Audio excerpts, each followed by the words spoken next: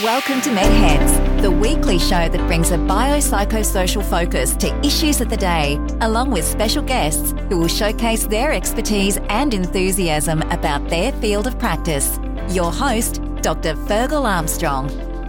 Hello everyone, my name is Dr. Fergal Armstrong and welcome to MedHeads. Today we have a very special guest, Marty Kendall, who is a data biologist. Hello Marty, how are you? Hey Fergal, great to chat to you again. Great to have you back on the show. Now, I described you as a data biologist, but your background originally was engineering, isn't it? Yeah, engineer by day and passion of nutrition and to make nutritional density available to everybody. So that's what we're hopefully going to be talking about today. Absolutely, yeah. But it was your engineering background that got you into the concept of number crunching, and it's your ability to number crunch that gives the validity that is needed to your concept of nutritional density. Is that right? Yeah. Definitely. Everything can be quantified with numbers and optimized to make life better. Sure. So, nutritional density, what does that actually mean? Yeah, I suppose for me, it's the basic unit of measurement of energy. We all eat a certain amount of calories per day, whether that be 1,600 or 2,000 or a whole lot more. But we basically need a certain amount of calories to maintain our weight. So nutritional density is making sure we've got the nutrients we need within those calories. So basically it's nutrients per calorie, or particularly the harder to find nutrients per calorie. And from my understanding of my reading of your website, and we'll put links to your website underneath this video. My understanding is that nutritional, I was going to use the word deficiency, but we're not going to use that because you're going to comment on the difference between deficiency and suboptimal levels. But suboptimal levels of nutrients in our diet cause craving, which then cause us to eat more nutrient poor foods, which then cause us to put on weight and become obese. That's basically the concept that underpins nutritional density. Is that right? Have I got that right? Yeah, definitely. We've seen that trend of people who tend to eat nutrient poor foods tend to get a lot more energy to get the nutrients the body craves. And, everybody, different people have weird cravings for chocolate or whatever that particular craving is. And our body's just an amazing machine that knows what it needs at a particular time and sends us in search for that food that contains it. Right. So tell me, what's the difference in your view between the recommended daily allowances of various micronutrients and what you're advocating for, which is much, much higher levels?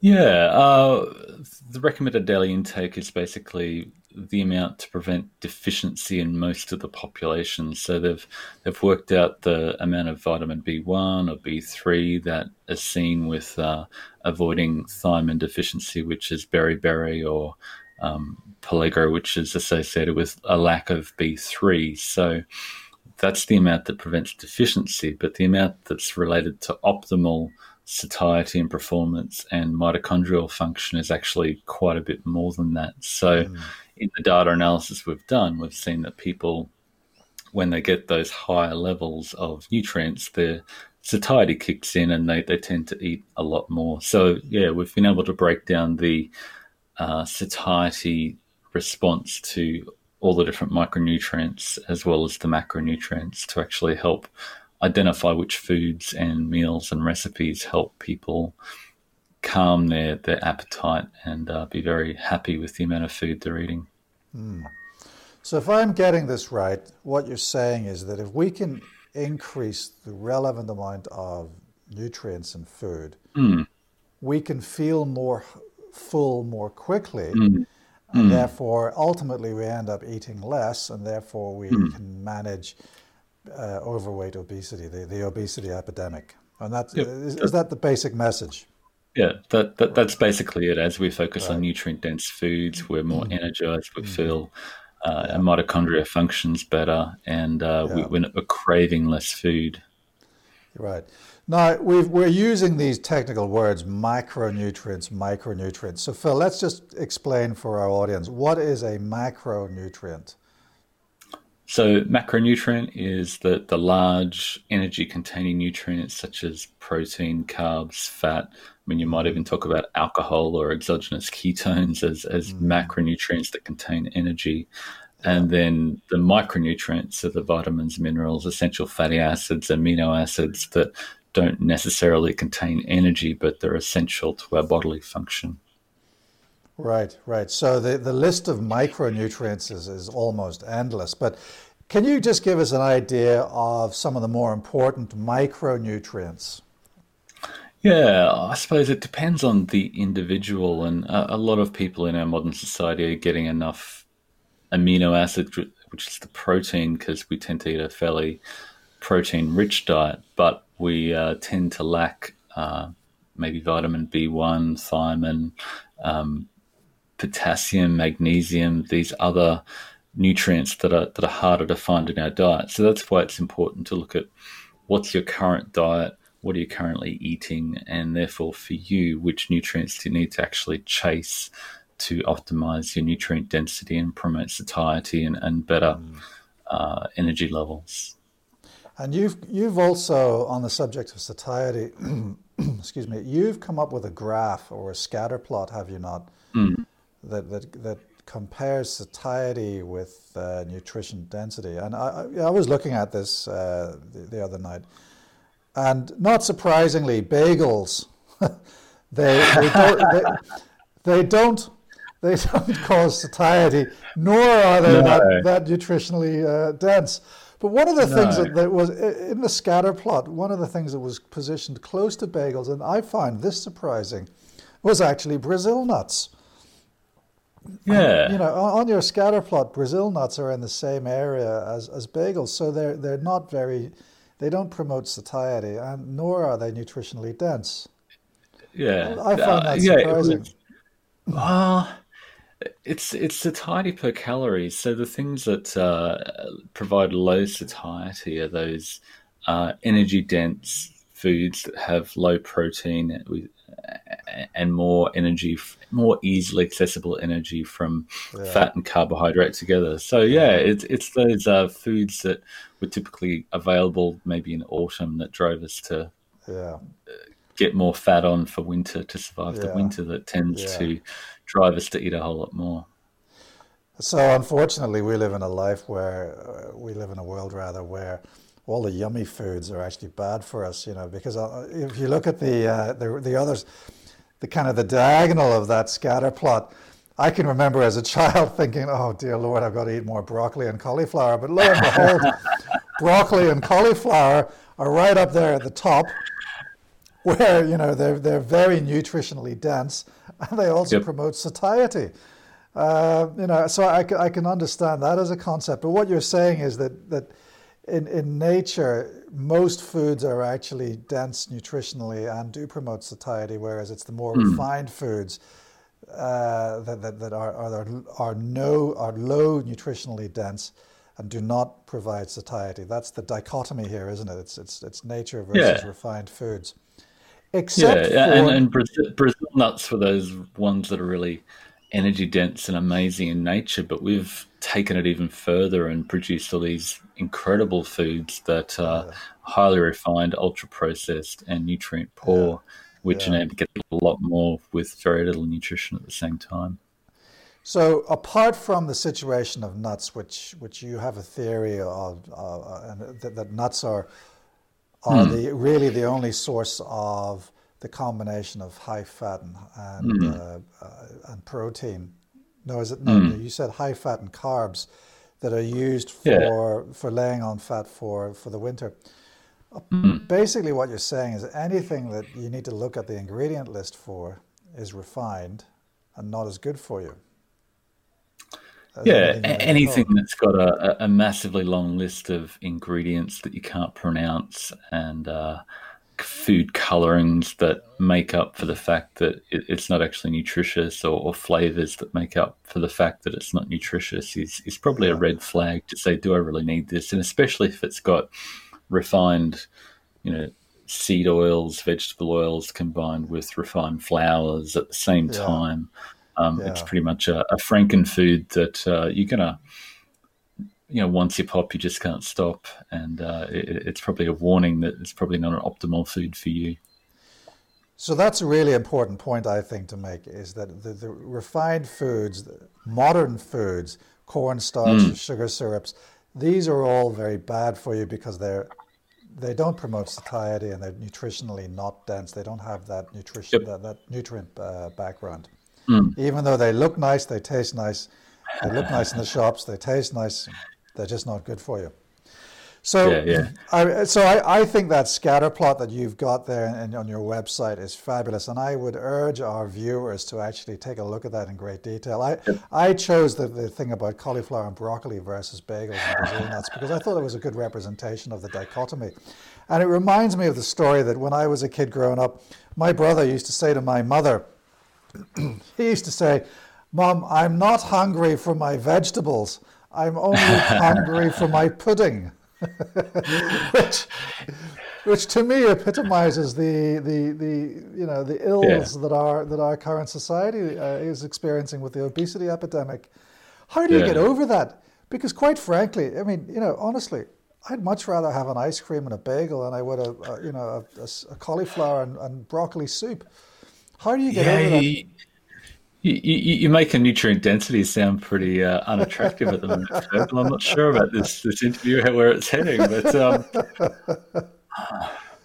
I suppose the reality is once you like those foods that are designed for maximal profit with really cheap ingredients with a whole lot of fake flavors and colors, are designed to produce this massive dopamine hit that reinforces our need for those foods, and we keep on eating them again and again. But once we take out that, anything in nature, the screen, anything that's provides that massive dopamine hit, binge watching your favorite whatever, or all those bad things that we shouldn't have too much of. Once you back down that dopamine and go, well, this food actually contains the nutrients I need, it provides a real pleasure and a real robust pleasure. And it doesn't always have to live on broccoli and bland cauliflower, but once you actually get the nutrients in your food that you actually need, it tastes really good. And my kids really enjoy real food rather than going out to Macca's, and they learnt to taste that, this food tastes really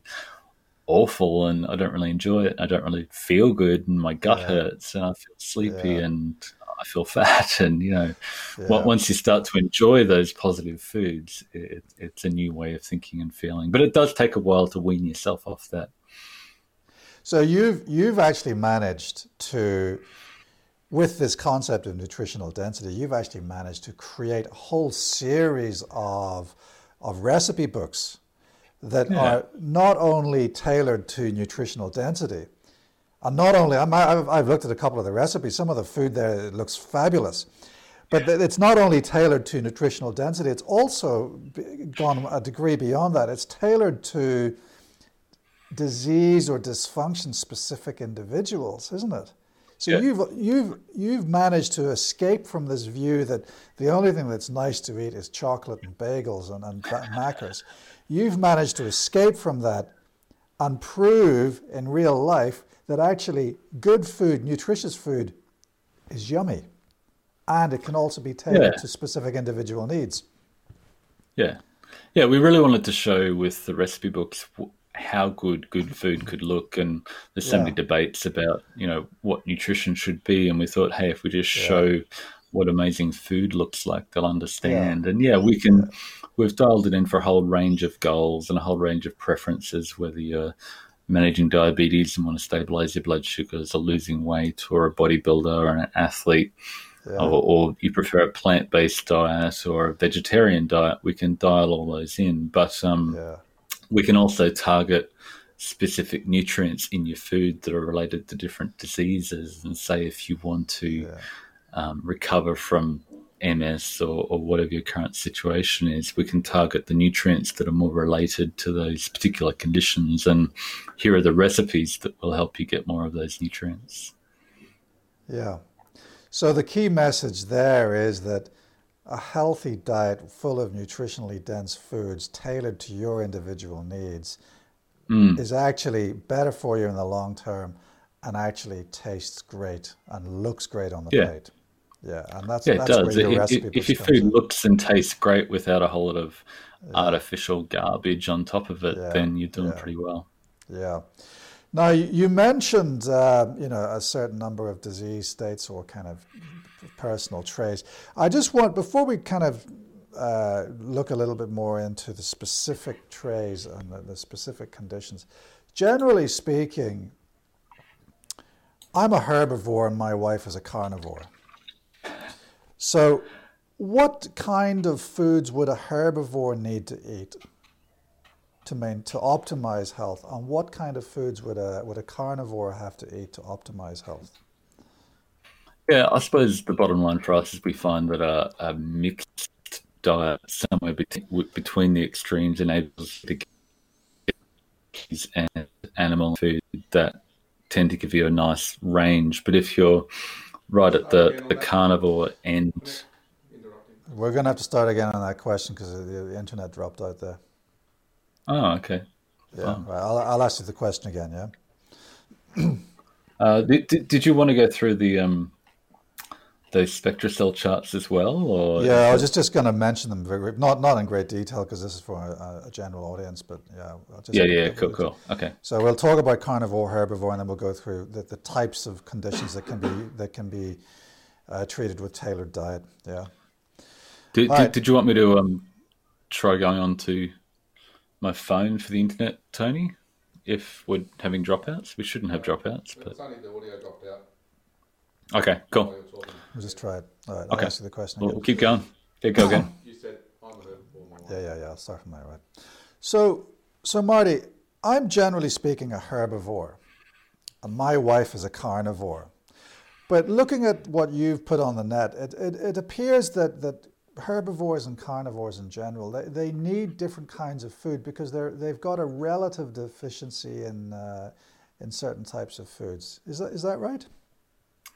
Yeah, we tend to find a blend of plants and animal and seafood together tend to give you the best chance of getting a well-rounded micronutrient-dense diet. But if you're at the carnivore end of the spectrum, maybe you need to try and ensure you've got some liver or kidney or organ meats that contain those minerals that tend to be contained in vegetables. Whereas if you're at the plant-based end of the spectrum, then you really need to go out of your way to make sure you're getting bioavailable protein in your diet and also omega-3 and B12, which tend to be more prevalent in plant-based foods. So we can deal with either of those extremes, and makes me wonder whether between the two of you as a married couple, you might be able to, not sure whether the nutrition blends across there somehow, but I don't think that works actually. But it's an interesting situation. Jack Sprat could eat no fat, his wife could eat no lean, but between them both, they licked the platter clean. She eats the steak and I eat the chips. That's how it works in my household. I'm sure she might be getting the better end of the deal there, but anyway. But so, I mean, it's my understanding that herbivores or people who predominantly eat a plant-based diet, they tend to struggle with their B12, their glutamine, their other essential amino acids, and also omega-3s. Yep. Is that the case? Am I right in saying that? Yeah, that's definitely the trend we see. Yeah. So how would a herbivore then get B12 rather than popping a pill? What food would be? That it can actually be quite challenging to get from plant-based foods, and a lot of really strict plant-based followers tend to have injections or pills or try supplements, or nutritional yeast can actually be a thing that gives plant-based followers a really nice blend of B vitamins that can be harder to get. Yeah. So I suppose it's important to emphasize at this point that when I said B12, actually what you're saying is that the B vitamins in general are more difficult to access for people who eat a plant-based diet. And those B vitamins would include things like thiamine, riboflavin, pantothenic acid, and of course hydroxycobalamin, B12, and folic acid. So what you're saying then is all of the B vitamins can be an issue for predominant herbivores. Yeah, particularly B12 and omega-3. But on the upside, the people following a whole food plant-based diet are getting a lot of green leafy vegetables, which are packed with minerals, which a lot of the more carnivore and general population aren't getting a lot of. But I suppose the risk of a plant-based diet, which is a term that triggers me a little bit because it's so wide and broad, a lot of the time a plant-based diet just means avoiding animal-based foods, which can end up being a lot of really, really heavily processed foods. So I think my view is that the plant-based trend plays into big food to a large extent because it's those refined grains and refined oils that are really profitable for the food industry. That, if they promote that plant-based trend, which sounds really good, they're not necessarily getting a great nutritional density out of that. Yeah, so it's important to eat a mixed diet, and plant-based foods need to be non-refined. That's what you're saying. Yeah. So moving on to carnivores, what kind of nutritional issues would a carnivore experience, do you reckon? Yeah, I suppose the benefit of carnivore is you're getting a whole lot of bioavailable protein, which is a big deal for a lot of people, and a lot of people are getting too much of that refined stuff that doesn't have a lot of bioavailable protein in it. So that's a benefit, and they get plenty of B vitamins, but it's those minerals, potassium, magnesium, can be a lot harder to find in a carnivorous diet. And especially if they're not eating a lot of organ meats, and not many people following a carnivore diet tend to eat a lot of organ meats at the same time just because they're not very popular. Right. So that's interesting. I didn't realize that if you were just eating steak rather than offal, liver, kidney, you are prone to nutritional deficiencies, especially in things like magnesium, potassium, phosphorus. They're definitely harder to find without that. Yeah. Right. But if you overdo the organ meats, you can get too much copper and throw out your copper zinc ratios, etc. But Right. So is that the underlying reason why we always talk about a steak and kidney pie rather than a steak and steak pie? I never understood the point of a steak and kidney pie. Maybe. But what you're Grandma saying knew is something. Yeah. What you're saying is that we need these organ meats to actually balance out our diet if we are a carnivore. Is that right? They're definitely helpful to improve your nutrient density. Yeah. I didn't know that. Right. I thought that the muscle meat and organ meat was the same in terms of its nutritional qualities, except liver. Definitely a lot of organ meats are amazing, and seafood is particularly incredible for those minerals as well. Yeah. So moving on to liver. I mean, liver's very rich in vitamin A. I mean, is it possible to overdose? Do you reckon? It's definitely possible. There's stories of explorers who have, who've been starving and dehydrated and ate their skinny dog's liver and got quite sick. But in real life, that's fairly rare with real food.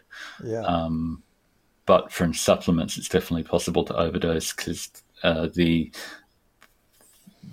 vitamin A in animal-based foods is in the form that we use, so it's very highly bioavailable. But for most people, a little bit of liver and then focusing on the other harder to find nutrients once they get the vitamin A is a good approach. Right. So the key message here is moderation. Variety in your diet, Variety, yeah. Now, moving on to your concept of the use of nutrition to optimize health. Your website lists a number of conditions that can be optimized by optimizing nutrition. Do you want to talk us through a little bit about that? So, I mean, I think diabetes was the first on the list. Yeah, definitely.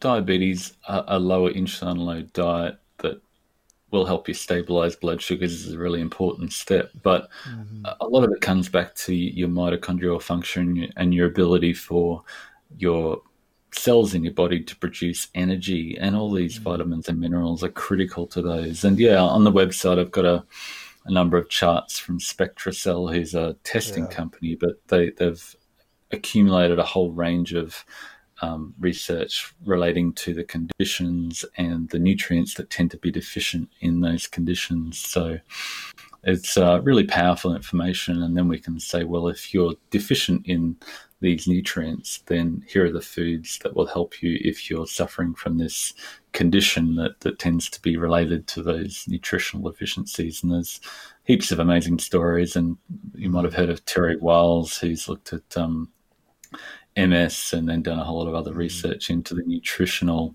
the benefits of optimizing nutrient density to help all those different conditions, and got some amazing results from real food, not supplements. Not supplements, yeah.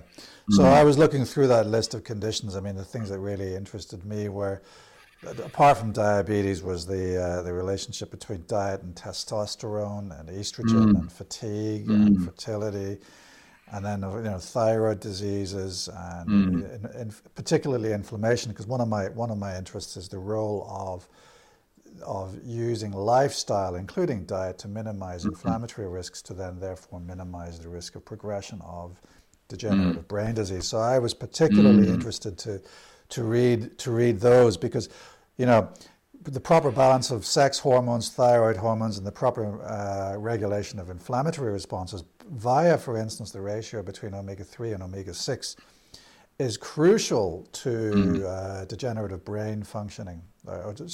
Degenerative brain diseases, including Alzheimer's and proper brain functioning.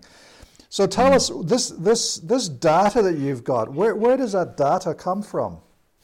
The two main data sets. One is we had 500,000 days of MyFitnessPal data, where people that they did a data mining expedition and pulled down a whole lot of data from MyFitnessPal users that gave us data about macronutrients. But from our little project, Nutrient Optimizer, we've had I think it's about 5,000 people upload their data from Chronometer, which pulls in all the micronutrient data, which is the vitamins, minerals, essential fatty acids, and amino acids. So from that, we've got 60,000 days of data that we've then interrogated to look at the satiety response, and therefore what aligns with an optimal achievable intake from whole food for each of those micronutrients, which I think is really exciting. Yeah, I think it's absolutely fabulous. And we'll put the links to this website that you've got on our site as well, so that the viewers at home can look at this. Now, you've used the word bioavailability in our discussion. Yeah. Can you clarify what that means?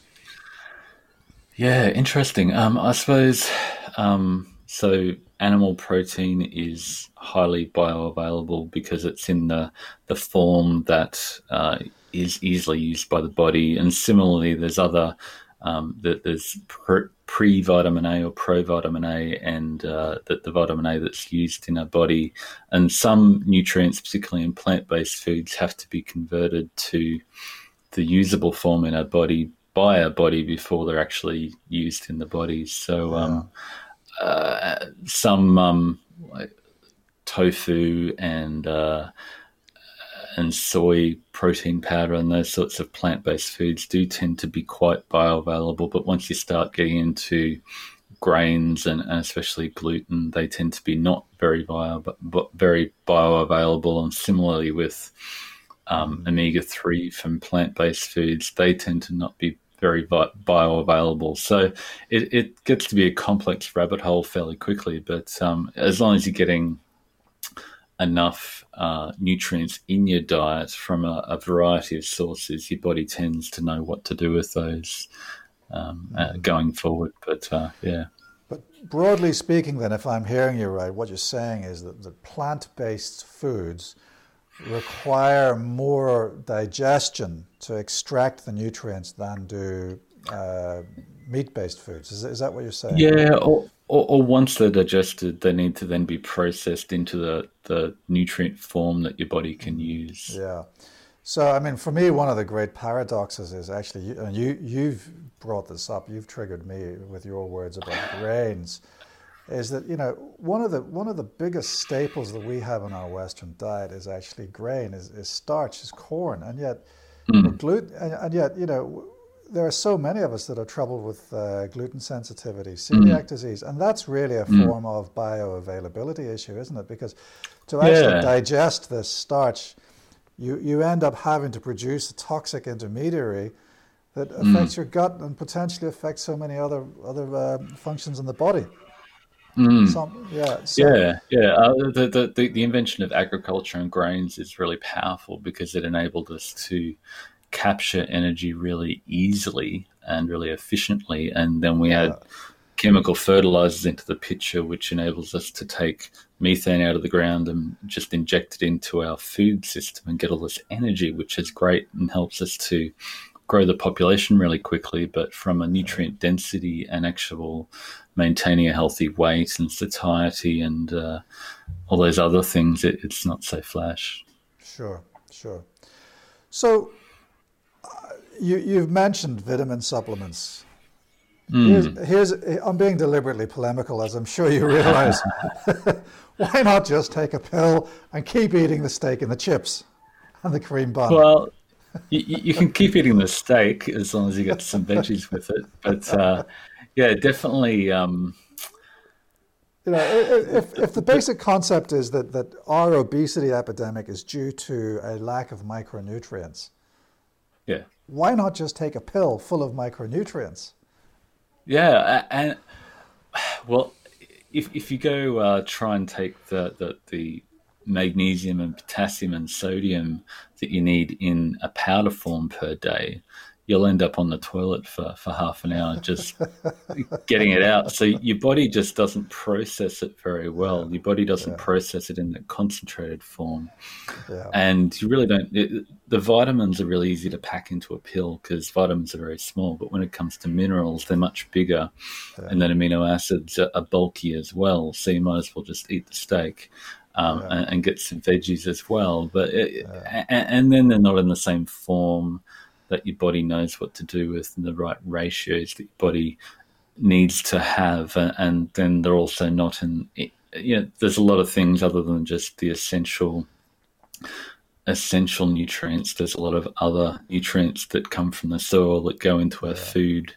If that food is grown in a healthy, robust environment that's in touch with nature and, a regenerative agriculture, which is, full of animals and plants all working happily together the way that Mother Nature intended. So that actually gets nutrients into your body in the way that your body knows what to deal with and all the nutrients it needs rather than just the pill. And you don't hear of many people just thriving from, this fake food gruel that often tends to be hyper-palatable at the same time with all the fortification in it. People get healthy from eating real food that looks like food. And I suppose one of the issues that I've got is actually for the fats, certainly for the fat-soluble vitamins, it's very easy to kind of develop toxicity if you take too much of it. Not so much for the water-soluble vitamins, but certainly for the fat-soluble vitamins. Now, Marty, as usual, we just don't have enough time. But before we close off, I want you to tell me, what is an A nutrient? Oh, or an anti-nutrient? An anti-nutrient. Anti-nutrient. There are compounds in our foods like oxalates that tend to dilute the absorption in our body, like as you mentioned, the grains, and there's particular factors in our food that mean we don't absorb it as well. So and we don't use it as well, and then they're not bioavailable in our bodies. So, but again, it's like if you're focusing on those nutrient-dense whole foods to contain the nutrients you need, a lot of the foods that contain all those anti-nutrients and are nutrient poor are eliminated, which is the good news. Right. There's just so much to talk about, Marty. We are going to have to wrap it up here. So what I would ask you to come back and have another chat with us very shortly, and we'll explore this subject. We'll explore this subject further. But for the meantime, thank you so much for your pearls of wisdom. Thank you. Great to chat again, Fergal. That's it for today's show. My name is Dr. Fergal Armstrong. Thank you for joining us.